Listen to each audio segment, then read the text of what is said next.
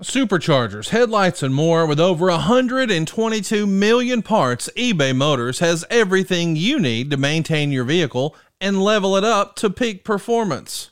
And with eBay Guaranteed Fit, your part is guaranteed to fit your ride every time or your money back. Stay on your A game with all the parts you need at the prices you want. It's easy to bring home huge wins. Keep your ride or die alive at ebaymotors.com. Eligible items only. Exclusions apply. See ebaymotors.com.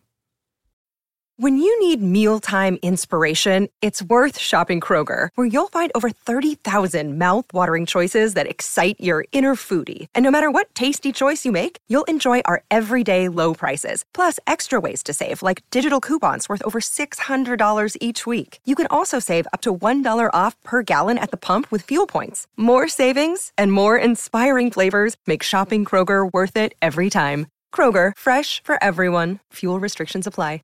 Another day is here, and you're ready for it. What to wear? Check. Breakfast, lunch, and dinner? Check. Planning for what's next and how to save for it? That's where Bank of America can help. For your financial to-dos, Bank of America has experts ready to help get you closer to your goals. Get started at one of our local financial centers or 24/7 in our mobile banking app. Find a location near you at bankofamerica.com/talktous. What would you like the power to do? Mobile banking requires downloading the app and is only available for select devices. Message and data rates may apply. Bank of America N.A., member FDIC.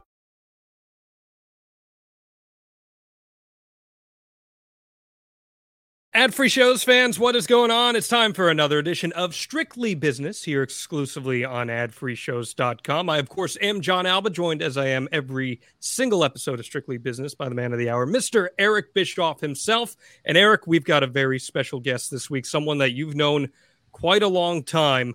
Don't say how long, because every time you do that shit, it makes me feel older than I already am. Same here. The COO and co-founder of FITE TV, Mr. Michael Weber. Thank you so much for hopping on with us here today. We're so appreciative of your time, man. Thank you for having me. I appreciate it. It's good to see Eric. I guess Eric and me have had a chance to work together in two companies in the past, so this is great to get together again. So yeah, Eric, for you, a little reunion here. If you want to give some context and some backstory, how long have you known Michael and how far back do you guys go? Gosh, I could be wrong because it's been a minute or two, but I think, Mike, you were in WCW when I arrived, weren't you, in 91?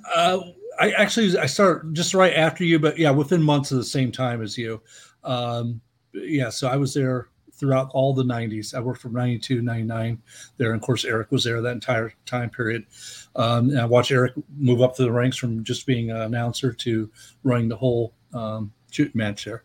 So yeah, we had a chance to work quite a bit together there. And then of course we worked together for a few years at TNA as well in a more recent time. So, but Mike, that was 10 years ago. What was your, and I've heard this but I just don't remember, but for our listeners, where were you before you got to WCW in 92? I actually worked for WWF back in the 80s.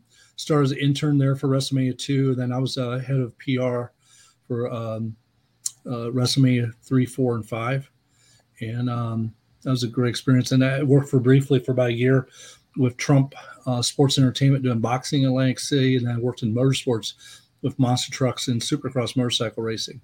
So all similar in scope, all around pay-per-view programming. And then, of course, I came to WCW as a PR guy and then later as a marketing person there for WCW. All right. Now that we cleared that up. Yes. Let's talk about what's going on today. Going from an intern to head of PR. How about that in a year's time? Not too bad there for yourself. But these days, as you said, you're co-founder, COO of FITE TV. FITE TV, someone that, or an entity rather, that we've partnered with quite a bit here on ad-free shows and the podcast Heat family. If you could give us some backstory before we launch into the nitty-gritty, how did FITE come to be and why was there a need for a streaming service like FITE in today's climate? So after leaving TNA, I was contacted by this group here, and they were looking for programming for something called Flips Media initially. So it was a bunch of engineers from Bulgaria who came up with the technology to be able to flip from your mobile to your connected TV television content. And of course, I had background in wrestling, so we did some test events in wrestling. The very, very first event we streamed was New Japan's Wrestle Kingdom 9, which was quite successful. And then we did a few more events with Ring of Honor and Impact Wrestling. And then 7 years ago, I came on full time, and then we launched and decided to go into combat sports vertical. The problem they had at Flips was trying to be a whole cable network with all these different entities. There's no focus of what to market with.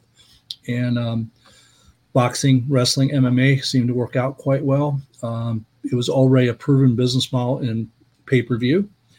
So we didn't have to teach people how to watch it on pay-per-view, like, try to do a pay-per-view college or pro football game would be, they have tried, and it's been quite a challenge, whereas wrestling, boxing have been accepted as pay-per-view programming for years. And then we just kept growing from there, but the first year only, we were just a mobile app. Then we became a website, and then we got on Roku and Apple, and natural progression, and that takes us to where we're at now, where we're doing pay-per-view as well as offering subscription like FITE Plus. That's really it's fascinating, and it's interesting how the rapid evolution of technology kind of coincided with your vision and focus to make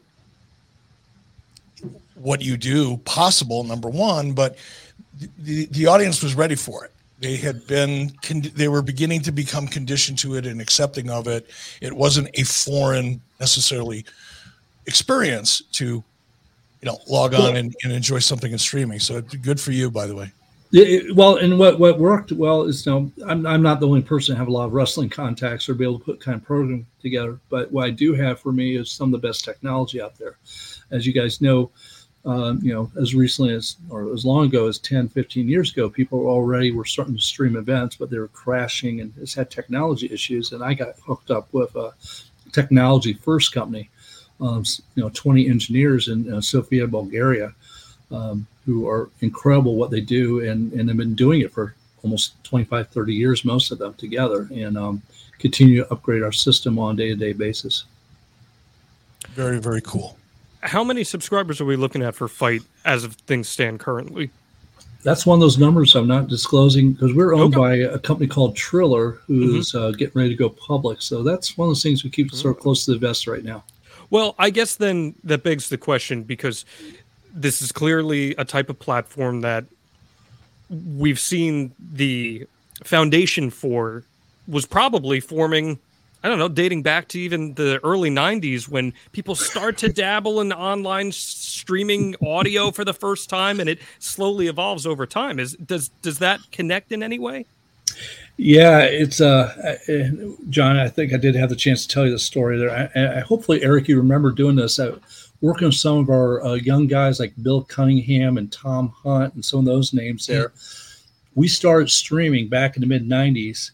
The audio portion, well, Eric, it goes farther back than that. It went back to the 900 lines. When I first went to WCW, I was amazed by how they were streaming the audio of the wrestling events on 900 lines, and people were paying their $1.99 a minute to listen to it. And then we went to streaming with Mark Cuban's company, broadcast.com. And I remember how excited we were that we had 200 concurrent listeners to our audio portion of the pay-per-view event. So that's where sort of a lot started, So it's pretty cool going way back. And that's back to 95, 96, something like that at WCW. So another example how WCW was on the cutting edge of not only entertainment, but technology. And I didn't even know it. It really was. I mean, we had some pretty cool guys working with us there who were very forward in thinking of that and streaming. And then, guys like Mark Madden and Jeremy Borash got involved and with the programming. But that was some of the first audio streaming, which then we did a little bit of video. But the problem with the video streaming back then, it wasn't what we were able to do. It was really the home capabilities. Broadband was not there yet. Very few homes had the bandwidth that we all have nowadays. Eric, did you ever envision a streaming like concept back in those days, or even in the early 2000s, where people would have such easy accessibility to content like that? Absolutely not. I wish I could sit here and tell you that I saw that train coming, but no, I've never been. I love technology. I love learning new technology, but inherently I'm not a tech guy. I don't think in terms of tech for the most part. So I'm probably like everybody else walking around that's not in the industry. I didn't really become aware of it till it started beating me over the head, just how big of an opportunity it was. I will say though, I lose track of time, 6 years ago, maybe a little longer, Nick Hausman, who works for Wrestling Inc. and he was we attempted a podcast early on, and through the course of that relationship, we started developing an idea called IRW. And basically we were trying to create a platform that would probably utilize FITE, where we would enter into agreements with independent promoters all over the country and basically aggregate them and be the platform that allowed people that subscribed to IRW to be able to watch live events from all over the country, or all over the world for that matter. But that was well after that train had already left the station, and I was just in an opportunistic frame of mind back then. So I didn't really know a lot about streaming. I still don't, I do, I guess, maybe a little bit more than the average person, but a lot of it is still pretty foreign to me. So, Mike, where did the concept as a business model come from for your guys' end, where we have a chance to reach into this hot independent wrestling market that's starting to really build up a lot of momentum in the last decade or so, and we can actually bring these to people's homes? Well, a lot of it started with the pay-per-view aspect and everything, and they were doing pay-per-view on other platforms. We're trying to do it on YouTube and stuff. And again, we're very fortunate. We got very good technology that works, and we were not afraid to, work with anybody and everybody. We were not trying to be elitist. We're only going to work with Ring of Honor, Impact, and AEW. We want to work with those guys, and we want to work with Black Label Pro Wrestling from Chicago, right. Good guys, but obviously much, much smaller. So I don't know about you, but I have a ton of subscription services. Everything's a la carte these days, and I've been really trying to figure out, how can I make sure I'm keeping track of those the proper way? Well, now I've discovered the answer to that, because I got to ask you this. Do you know how much your subscriptions really are costing you? Most Americans think that they spend around $80 a month on subscriptions, when the actual total is closer to $200 or more. That's right. You could be wasting hundreds of dollars each month on subscriptions you don't even know about. Well, there's this app that I've been starting to use to take care of that for me. It's called Rocket Money, and it's formerly known as Truebill. This app shows you all your subscriptions in one place, and then it cancels for you whatever you don't still want to use. Rocket Money can even find subscriptions you didn't know that you were paying for in the first place. You may even find out you've been double charged for a subscription. Wouldn't you want to be aware of that? Well, Rocket Money can help make you aware of that. And to cancel a subscription, all you have to do is press cancel, and Rocket Money takes care of all the rest. So you can now get rid of useless subscriptions with Rocket Money right now. Go to rocketmoney.com/Bischoff. Seriously, it could save you hundreds per year, if not even more than that.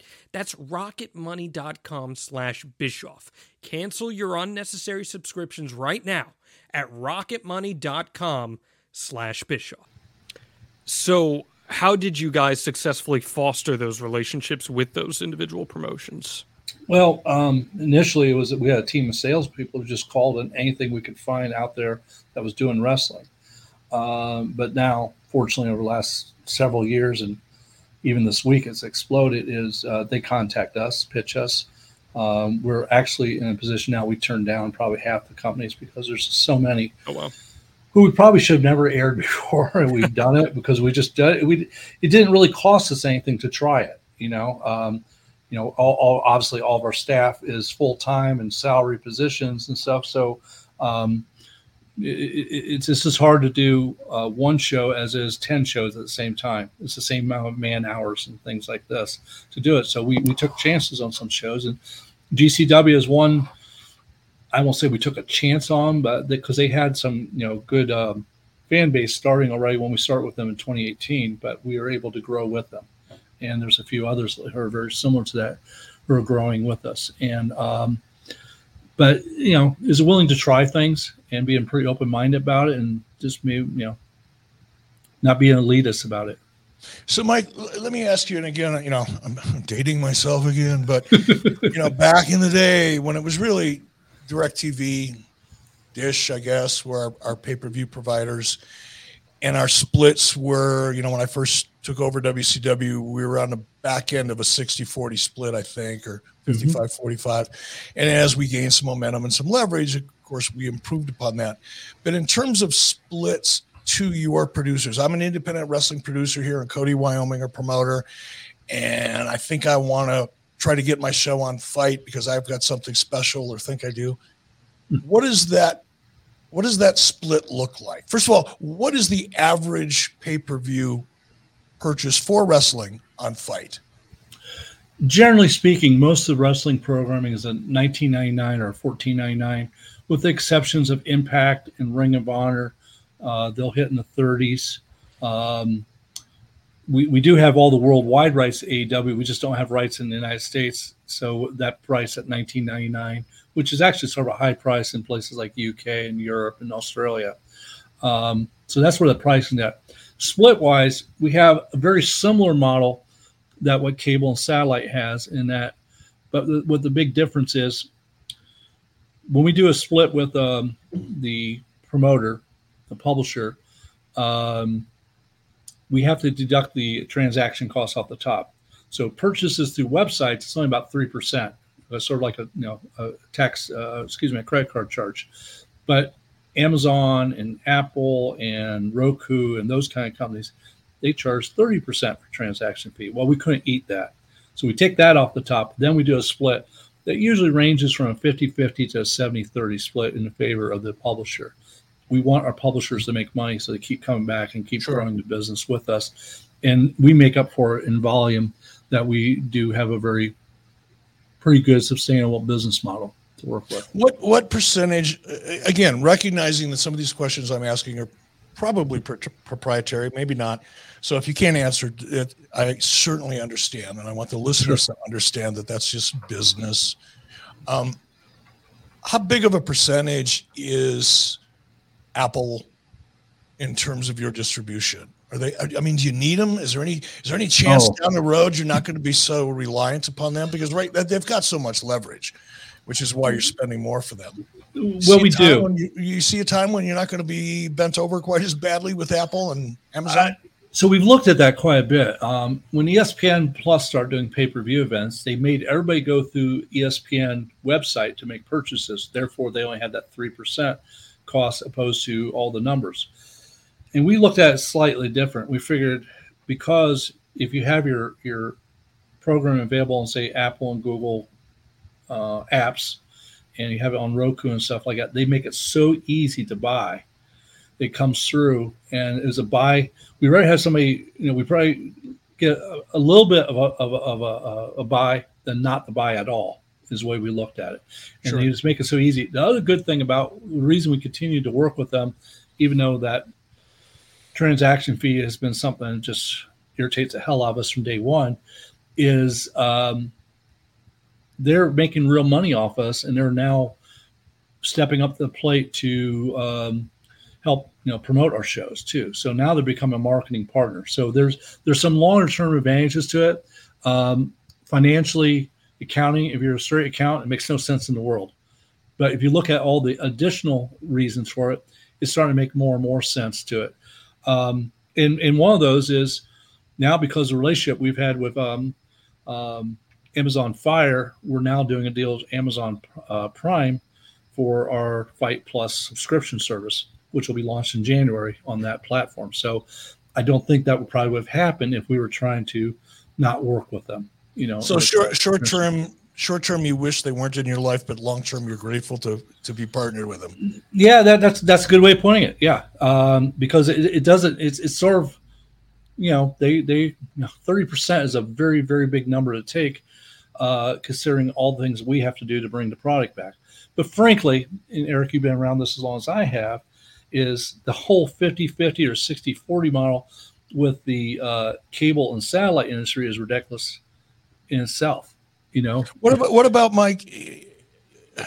One of my biggest frustrations, you and I both experienced this, is we would do a pay-per-view in July, and we start seeing revenues from that sometime in the first quarter of the following year. It took forever to get paid, and when you did get paid, it came in tranches. You'd get some of the revenue, you'd get 60 or 70% of the revenue in the first 7 months later, and then the rest of it would just kind of dribble in whenever it got there.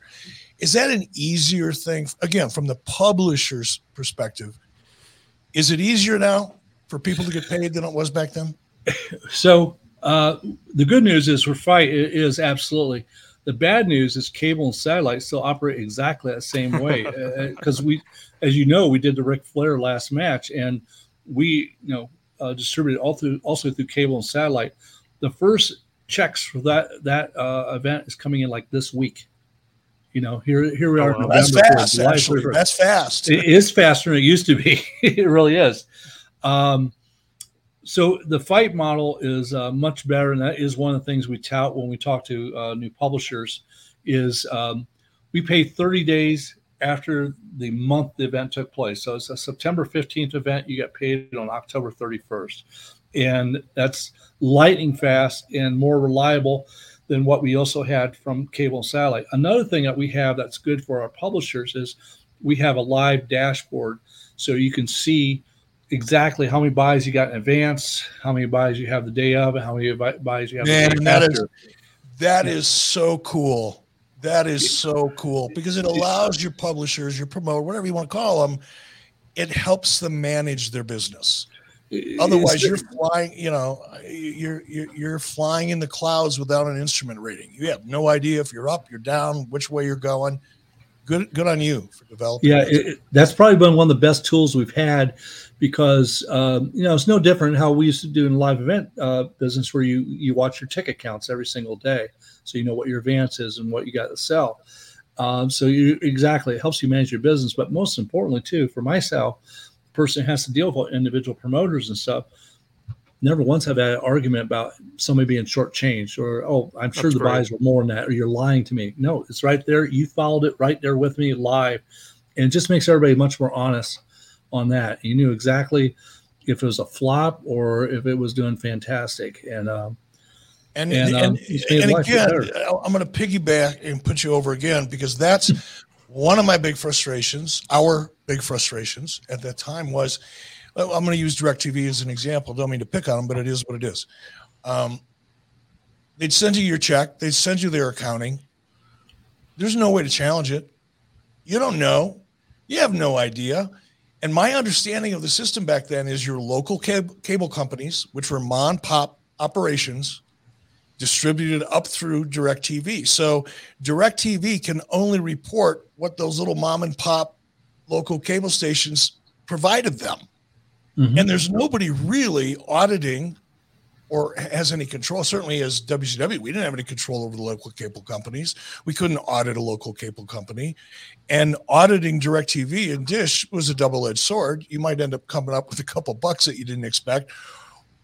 Or they might not be as excited to work with you in the future if they got audited every time, because that cost them money to sit and go through their accounting. So the fact that you have that dashboard takes that confusion and the murkiness out of the transaction for the promoter, publisher, as well as for you. And again, that's a huge advancement. Huge. And one of the things, technology and the ability to deliver, because that without that ability to manage your business, especially if you're a small promoter, you're just flying blind. That's awesome. Well, and we're taking a step further now with our FITE Plus subscriptions, which is obviously not pay-per-view based, in that it's going to be available probably in December. Actually, I was in Bulgaria last week with our team and actually seen the preview of it. And so you as a promoter will be able to see that you had X number of buys last night and the night before and every night on your programming. And, as you know, it's no different than what we used to do with the quarter hour and minute by minute ratings. you want to see who's getting the most interest, and it's no different now. So independent promoters can know who actually drew for them. This is what makes our Fight Plus thing dramatically different than what the Zone, Low Sports, or UFC Fight Pass has. They would never, even if you're a Canelo fight, they would never tell the Golden Boy guys how many viewers they had for their shows. I mean, how do you judge if you're success if you don't know who watched your show? And in the meantime, because they won't communicate, because there's no transparency, guess what automatically happens? It's human nature. Looking for a great Mother's Day or Father's Day gift idea? I was, and I found it at Paint Your Life. With Paint Your Life, you'll get a hand-painted portrait created to fit almost any budget, and it's a great gift idea for your mother, your father, or both. You see, Paint Your Life transforms your photos into a one-of-a-kind, beautiful hand-painted portrait created by professional artists. You upload anything you can imagine. You can even combine photos. You'll pick the artist, the medium. You can even customize the frame. And you can receive your painting in as little as 2 weeks. You can give the most meaningful gift you've ever given at paintyourlife.com. And there's no risk. If you don't love the final painting, your money's refunded, guaranteed.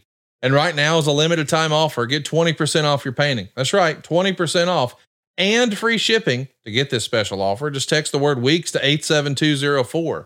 That's weeks to 87204. Text weeks to 87204. Paint Your Life. Celebrate the moments that matter most.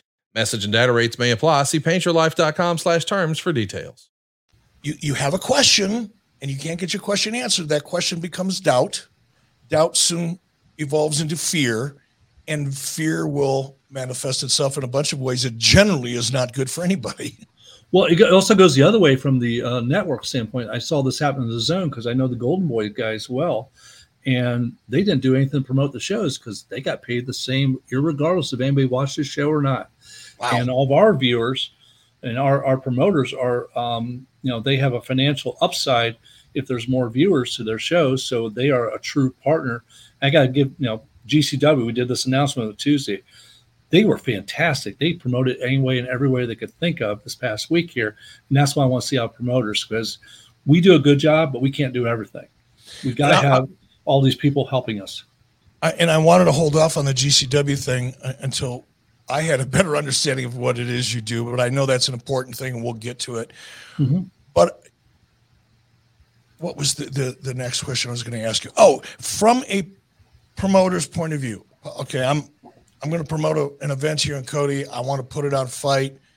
What do I need to budget? What's the production cost in terms of? I've never done it before, so I got to go buy everything, starting from scratch. Mike, what do I need to go buy, and how much is it going to cost me?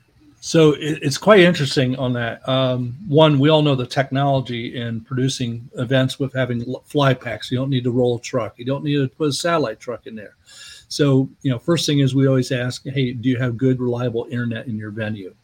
Most of them do, but there's a few who don't. And then we use something called Live View Box. And a Live View Box is essentially a bonded cellular. So it's taking like 4 or 5 cell phones and strapping them together and using one for a single. So we can use that almost anywhere in the country. That's crazy.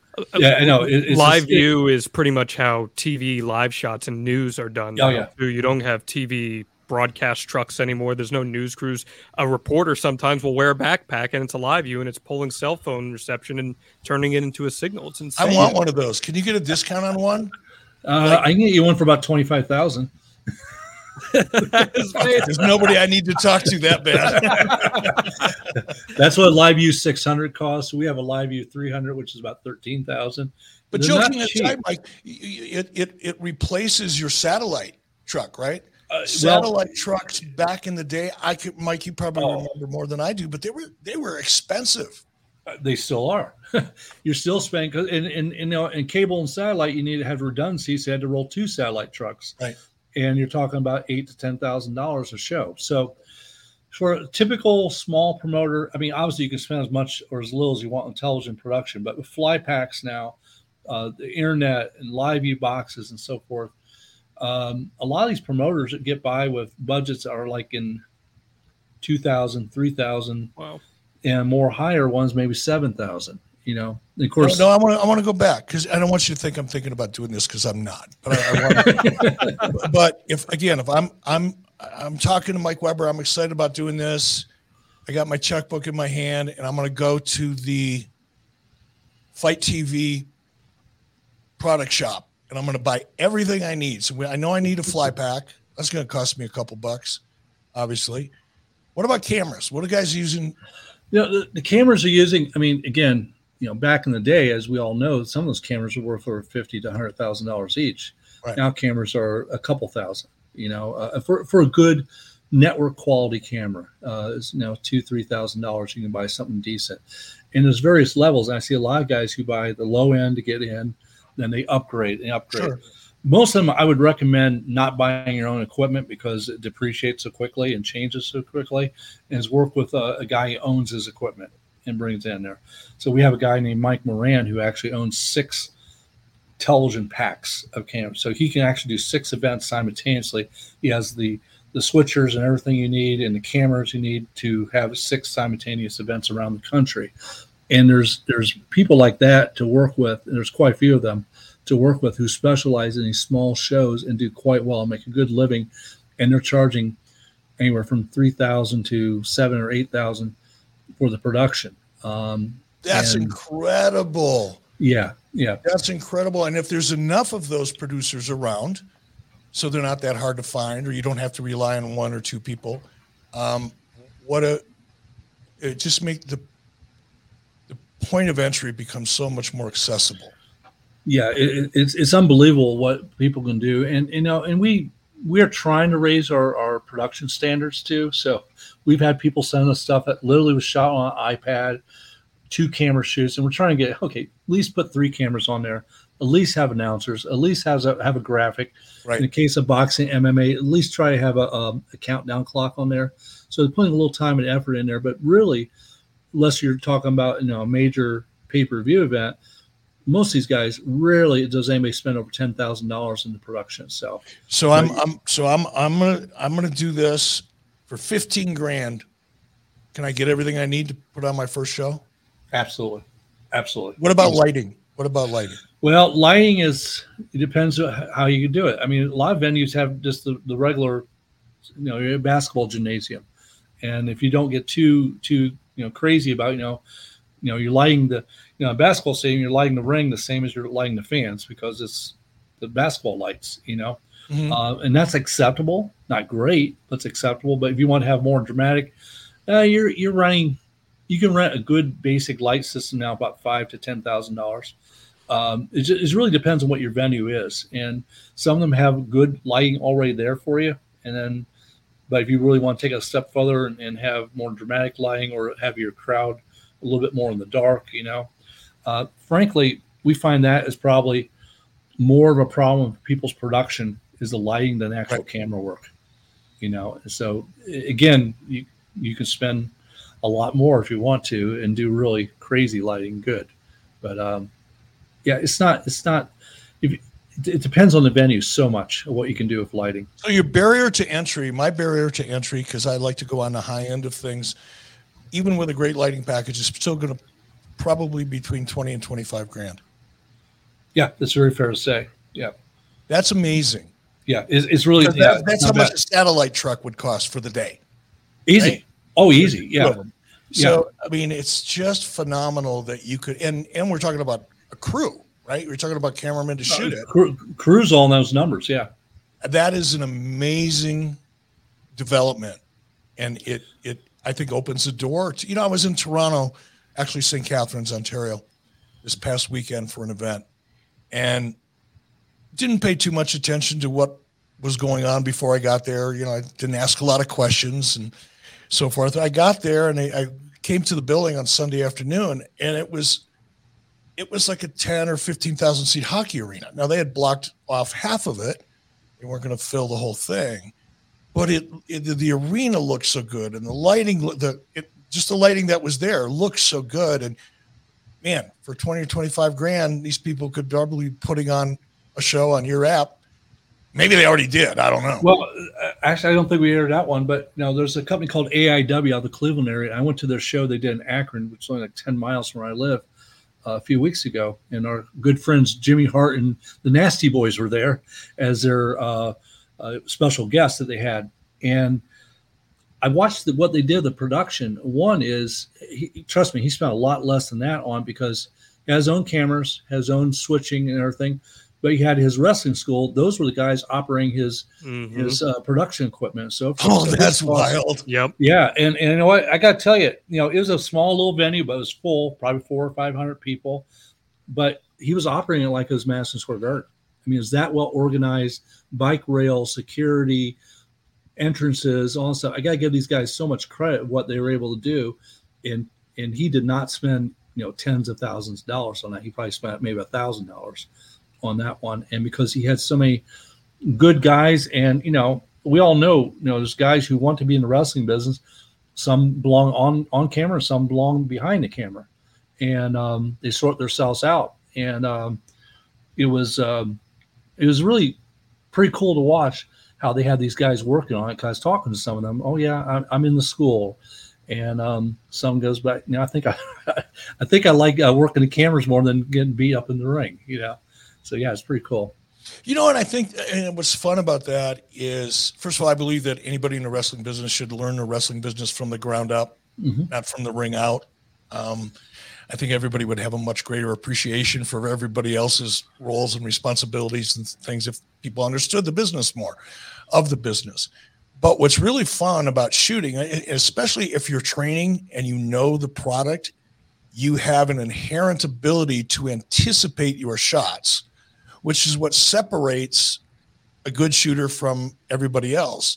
And that's one of the challenges that we had at WCW was we only had, Jackie Crockett, I think, and maybe one other person that was our camera guy, right? Right. Jackie obviously knew.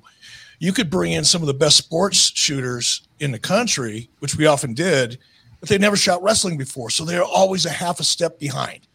Right. It's just behind enough to not catch the important things that you need or you hope to catch. And when you're training somebody from the ground up that understands the product in the ring because they're in there doing it, their ability to learn that skill, they'll learn it a lot faster than somebody that is used to shooting tennis or used to shooting basketball or football or baseball. Oh my God, baseball. Can you imagine shooting baseball? Fuck me. I would be so bored shooting baseball. Now, I would like to go watch a game. That's not it. But shooting a game through a lens? Oh my God. Kill me. Yeah, it's a pretty static image there, that's for sure. Following a baseball is not easy as a cameraman. I give them a lot of credit. The people that do it. Yeah, because you fall asleep for like 6 or 8 minutes in between action because there's nothing going on. Well, so you have mentioned the term Fight Plus a few times in this conversation, and I know what Fight Plus is, and that's something we're going to talk about in the GCW aspect of this conversation. But can you explain for those listening who may not be familiar what separates this extra a la carte extension of Fight with Fight Plus and what exactly it is? So like a lot of things here in the last couple of years, it's sort of a child of the pandemic. As we all know, in spring of 2020, everything sort of stopped. We were humming along, doing well, doing a lot of live events, and then everything went to a complete standstill. But we still had all this content, and we all know that pay-per-view, you're going to get your money in the first day, the day of, maybe a day or two after. But after that, you just don't earn any money off of that event. But we still had the programming on our platform. So it's sort of like selling day-old bread. And we made this programming available that you originally had paid, $20, $25, $30 for. Now you can watch it for $4.99 a month and get people to see it because people still like to see it. It's good wrestling. It's good content. And that's what we did initially. Started in spring of 2020. It was all taped and older than 30 days. And then about 4 or 5 months ago, we started putting this event on live, put this one. We're starting to get some traction there. And now that's when we're blowing it up more, putting more and more live content in there and operate more as a more traditional subscription service from the fan standpoint that all the programming you want to see will now be available for subscription with the exception of some of the really, really big pay-per-view events. So I'm a consumer here in Cody, Wyoming, and I typically buy 2 or 3 events a year from you that are live, but I want, and I'm still going to pay $19.95 or $20, whatever the price tag is on that point or on that product. I'm going to pay that price point. But with your subscription, I can have access basically to your library. Exactly. That's the way it works. That's awesome. Yeah, there's over 5,000 hours of the programming in there, increasing on a daily basis. Because we're now, hey, we're taking a page out of WWE's book and acquiring more and more libraries of programming to put on our platform. So yeah, some pretty cool stuff in there, and we're finding a lot of stuff. Again, I'll throw this AIW, a small group out of Cleveland. They have, 5 years ago they had Britt Baker on there. They had MJF. They had these guys. This is where they're getting their starts at. And people like going back and watching what those guys look like when they first start in their careers. But now, though, and correct me if I'm misunderstanding this, but now with that $4.99 price point for Fight Plus, with a company like GCW, for example, they'll start to have access to live events as well, in addition to the library content. So you're not necessarily paying $14.99, $20 for the live event and then the library. You can get the library plus this live event. Whoa, that's even yeah. You can get the live event and everything. Now we still have pay-per-view content on our platform. Mm-hmm. They're bigger events, more special events. Impact Wrestling, they do a good event about once a quarter that will stay as a pay-per-view event and a premium event. But there's so much content that was $9.99, $14.99. Now you can watch all of it for $4.99 a month. That's awesome. How much of your business is international?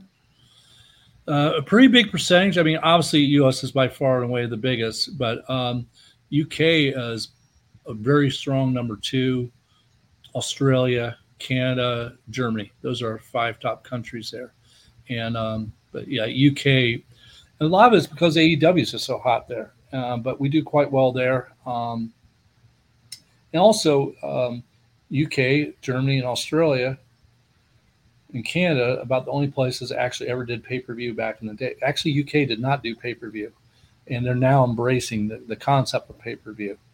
Most other countries, man, it's hard to get them to buy on pay-per-view. They just don't have they don't like using credit cards. They don't have the financial capabilities to buy events. Obviously in Latin America, they don't do it. But UK does quite well. What about Japan? Japan does all right. They've got the language barrier.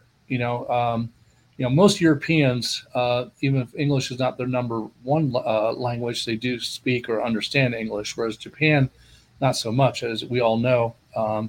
But we do, we work with New Japan. We work with Noah Wrestling. I mean, we just concluded a deal that we're hopefully going to announce here, with Noah here for an event in January, which a good friend of ours, Eric, you probably know, will be wrestling in it. Who's that? I haven't heard. No, I'm not kidding. You're laughing at me, but Sting. Oh, no, I had heard he was going over. I didn't know it was for Noah, though. I'm sorry. Yeah.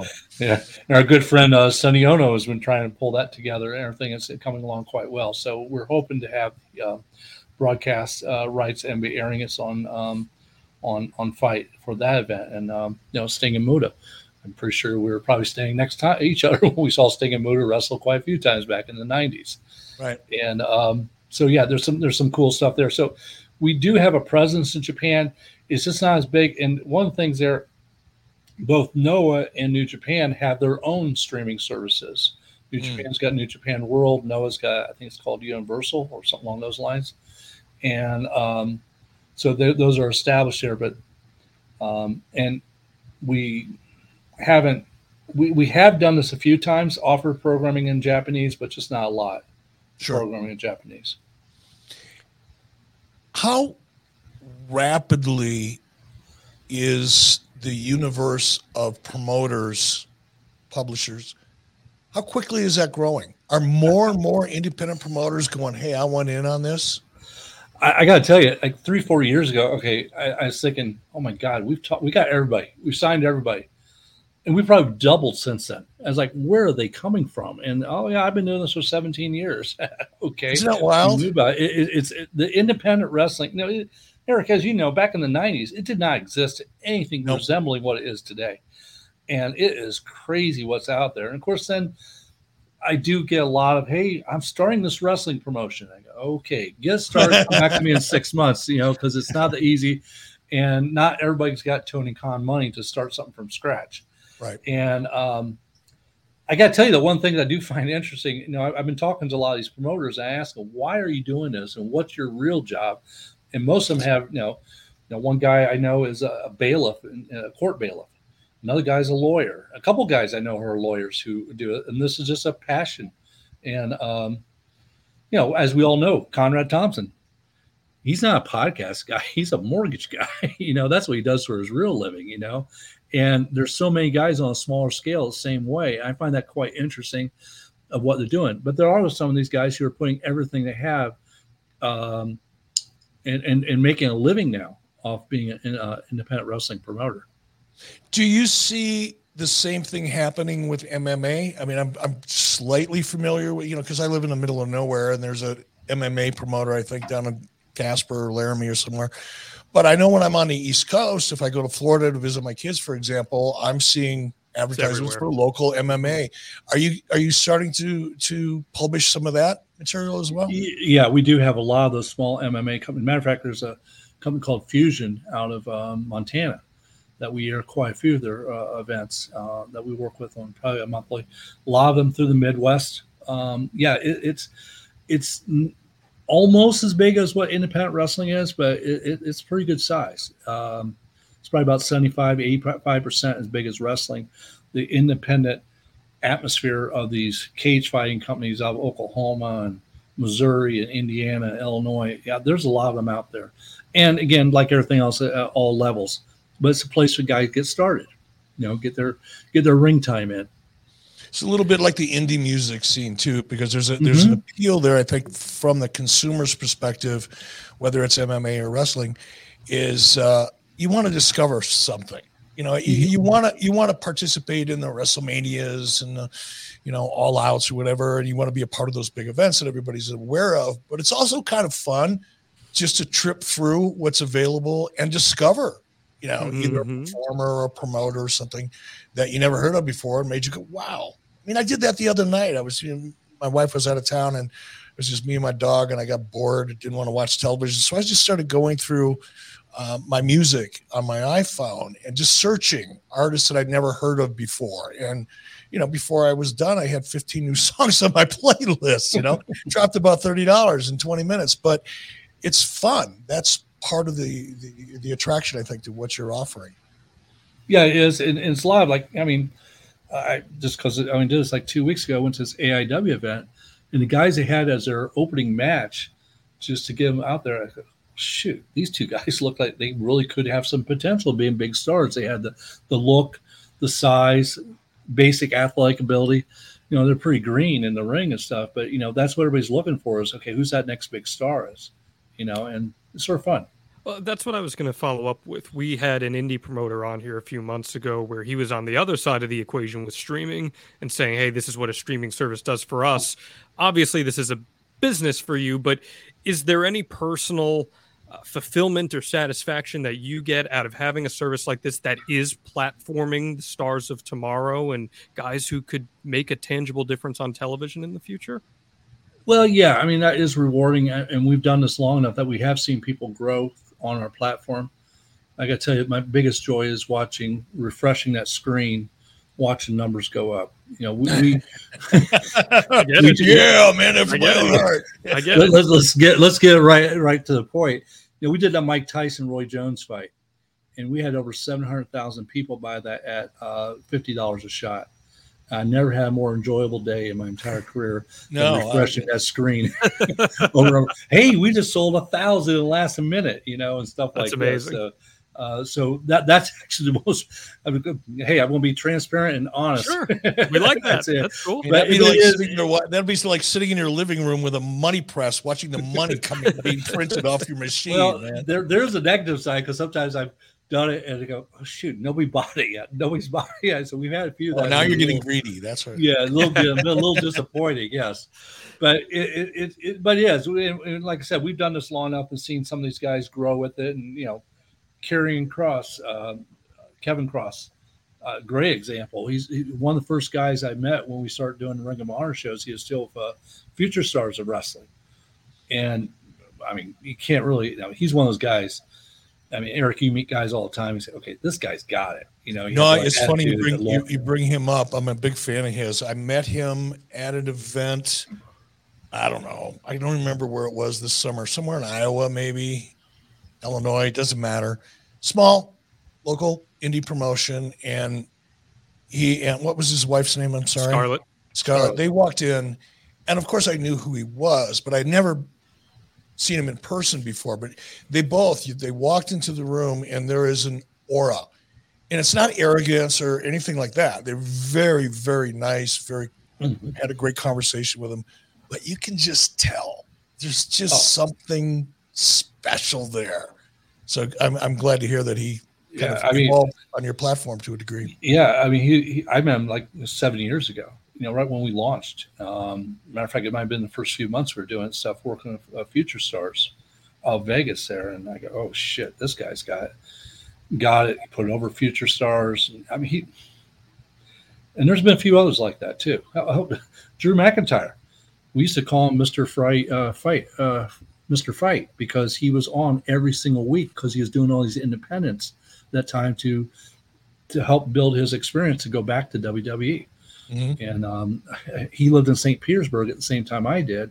And I used to go to a local park there and we shoot promos to promote him being on the FITE app. And again, very rewarding to see where he's at today. So when a promoter decides to do business with you and you decide to do business with them, do you or someone from FITE have to be on location for that event, or can they phone it in? Literally, it's all phoned in. We're hitting 30 and 40 shows a week now. Oh my goodness. We only have 30 employees and most of them are in Bulgaria. That's called efficiency, my friend. we only have 8 employees in the United States. We're very much smaller than some people would think about all the stuff we do. Pre-pandemic, I did go to a lot of shows, mostly just to enhance the relationships we had as promoters. And fortunately, I don't have to travel as much as I do. And sometimes I feel like I need to do more to be hands-on with the promoters, because promoters appreciate you coming to their event and so forth and seeing it. But I do spend pretty much every waking moment during the week on the phone with every promoter, continuing the relationship, expanding it, and dealing with it. All right, let's talk about GCW. Mm-hmm. Press release came out. John sent it to me just a little while ago. I wasn't able to sit down and go through it. I glanced at it quickly, but what did we learn in that press release? What are you excited about the most? So GCW has built up a great fan base. One of the things that has been interesting about them is that they are averaging 75 shows a year. I mean, the volume in the last 6 months, last 6 weeks, they've been to UK, Japan, Mexico, LA, Chicago, New Jersey, coast to coast. They're doing events everywhere. I mean, they're probably they travel more and more active than any other wrestling promotion, bar none. I mean, including WWE, including AEW. And they're swinging for the fences and getting it. I'll be very honest. Some of the wrestling drives me nuts. I cannot stand watching guys hit each other over the heads with fluorescent light bulbs. Not a big fan of that. So it's the old. It's like ECW kind of, sort of, maybe a little edgier than that. Yeah, it's a little edgier. I cringe when they don't have bike rails around the ring and see somebody flying off the ring, stuff like that. But they have a loyal fan base, and it's ECW is by far the best analogy for what they are. But they got that loyal fan base. And what we found out, we were doing decent numbers with them on a regular basis on pay-per-view, and we thought it was the same people buying all the time. And then we started really digging into numbers deeper, and it's, tens of thousands of people are buying these shows over the period of a year, but nobody bought more than 4 or 5 shows. So we thought, okay, they got a much bigger fan base than we thought. So let's get them all signed up for subscription. That's obviously what we're trying to do right now. And what is also, so 2 things came out of that announcement for us on Tuesday is we saw about a 15% lift in our number of subscribers right off the bat. Oh, wow. So, and there's no event. They have no live event till November 12th. Just right off the press release. Just by the announcement, we saw that many and said, okay, this is impressive. And the other thing is, I do get probably 1 or 2 people a day contacting us about putting programming on our platform. Well, on Tuesday, I had a dozen, and Matter of fact, I've talked to a couple already this week. Got a few more to talk to later in this week yet. Who want to, we got more programming now too, which is obviously something we're always looking for. And we're always looking to upgrade our quality of our programming as well. What's up, everyone? It's Reality Steve, your number one source for all things Bachelor Nation and reality TV. Every day, I'm giving you the behind-the-scenes juice and your info on all your Bachelor Nation stories, and also interviewing some of your favorite reality stars. My name has been synonymous with spoilers, but I'm so much more than that. Give me a listen. The Reality Steve Podcast, part of the Believe Network. Just search BLEAV on YouTube or wherever you listen. What about music, man? Is music a viable genre for you? I hate music. And I tell you why. The reason is the music people don't get it. One, they think everything's going to be a Mayweather fight, type of deal. They think everything's going to have a million buys. And secondly, they have so many rights issues with the music that we've done concerts. We did Metallica a year ago. It's fantastic, great concert. We had to take it down within 24 hours because of the music rights. That was part of the contractual obligation. We weren't told, but in a thing, we did the Kiss 2020 Goodbye tour. Which was actually. Did you see the concert, Eric? No, I'm just laughing because the farewell tour has been going on. They're still saying goodbye. Yeah, it just makes me laugh every time I hear that. They're trying to say goodbye to 2020 because of the pandemic. Oh, right? Yeah. They're going to find Gene Simmons will find more way to monetize Sia than anybody I know. Exactly. So that event was from Dubai, and it did quite well for us. But we were only able to have it up, I think, about 48 hours. Now we actually are working on. Rebroadcasting it here during the holidays this year because we still have the rights to the concert yet, and it was a very good product there, but a lot of it's the rights issues which are such challenging. And we just aired Jake Paul this past weekend, his fight. Jake Paul is one of the best South promoters I've ever seen in this business. Doubt. And he did everything he can to use wrestling terminology, put over FITE as a place to see it and so forth. I can never get that. I mean, our boxer, I'm never going to get out of a musician about where to watch anything. They're not all the greatest South promoters. And that's one thing I always liked about wrestling. Wrestlers in general are good South promoters. Yeah, they're horse. To build off that, though, could you see? They all have a choice. I know the name is promoters FITE. are the pimps. It's okay. I know the name is reality. I know the name is FITE, but could you see veering into quote unquote traditional sports programming too? Soccer, football, baseball, basketball, where maybe you have mid-major conferences in college athletics or something like that, utilizing a streaming platform at a low tier price to get their product out to people. Yeah, absolutely. We've been looking at it, and I love sports in general. So I'd love to be at, basketball and football and baseball in there and stuff, and college level. We do have the Rugby World Cup running on our platform right now. The women's rugby just launched on FITE Plus on Tuesday. From the UK, and it's doing quite well. So I think we got about 40 or 50 games from the rugby series for the World Cup. We're working on some other rugby programming, looking at a lot of European football programming. And those are the areas we're focusing on first. But I would love to get into college sports and continue to grow us. With the name FITE, yes, that's been discussed extensively about, do we need to change the name? Right now, I don't want to change the name because I think we've done a good job building up brand equity. It's a brand, and what it means is more than combat sports. It means good quality streaming, and I think that's very key. That it's going to be a good experience there because after a while, I mean, we might know because we've all worked in it so closely, but does anybody really know what ESPN stands for? And stuff like that. It stands for what it is, and I think FITE. I really want to keep the name there that we have right now. But if I can come up with a better name than that, I don't think so. No, I think you guys have done a great job, and you have you've stuck with it long enough and you've been consistent. I think it's a great brand. I would. Well, and if you got to talk to somebody about it, if somebody says, I don't know if I want to be on something called FITE, say, dude, we're fighting for your money. There you go. We're in a fight for you to make the most money possible. And this is who you want to be with. You want somebody that's going to fight for you. Yeah. It's the key is, it's 4 letters. It does resemble the ESPN logo, a little bit the UFC logo, stuff like that. And it just is so clean and simple. And it's, we came up with the name, the look in November of 2015 and have not deviated on an inch since then. Good. And we've had people try, now it has to be FITE.tv.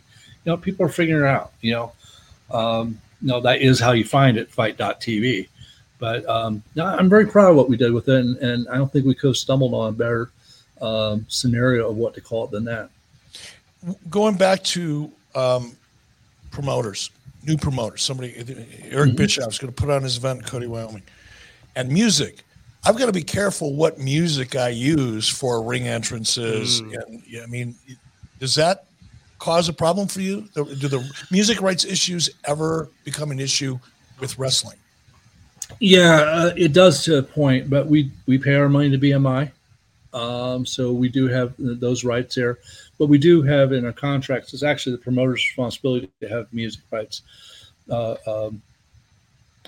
paid for, and that's why most of them are using rights-free music, not using mainstream music, and that's a constant thing that we got to remind them of it.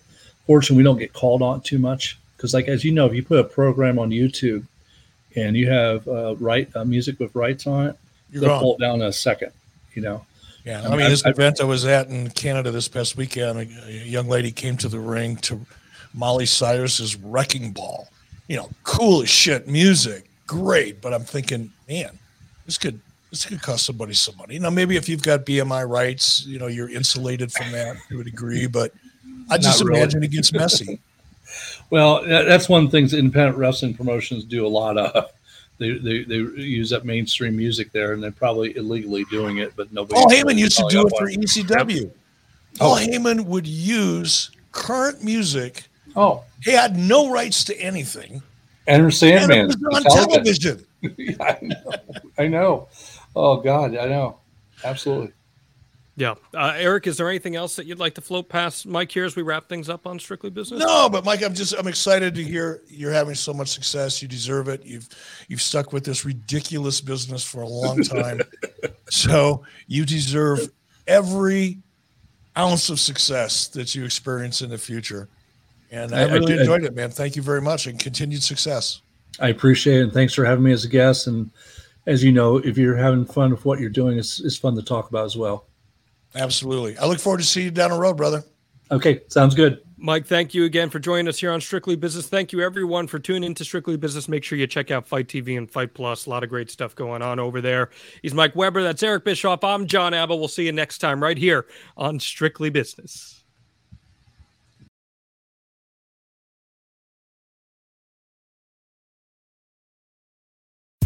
John brings his skewed sense of humor. Jeff brings tips to cut strokes off your next round. Together, it's those weekend golf guys. They'll pay a lot of money to PXG and Titleist and Callaway and on and on and on, right? How many yards do you think you're going to pick up with that extra driver? I think I can get an extra 5 to 10. What if I give you 15 to 20? Can you pay me more? Jeff Smith teaches on the sliding scale. Those Weekend Golf Guys, the podcast, part of the Believe Network. Just search BLEAV on YouTube or wherever you listen.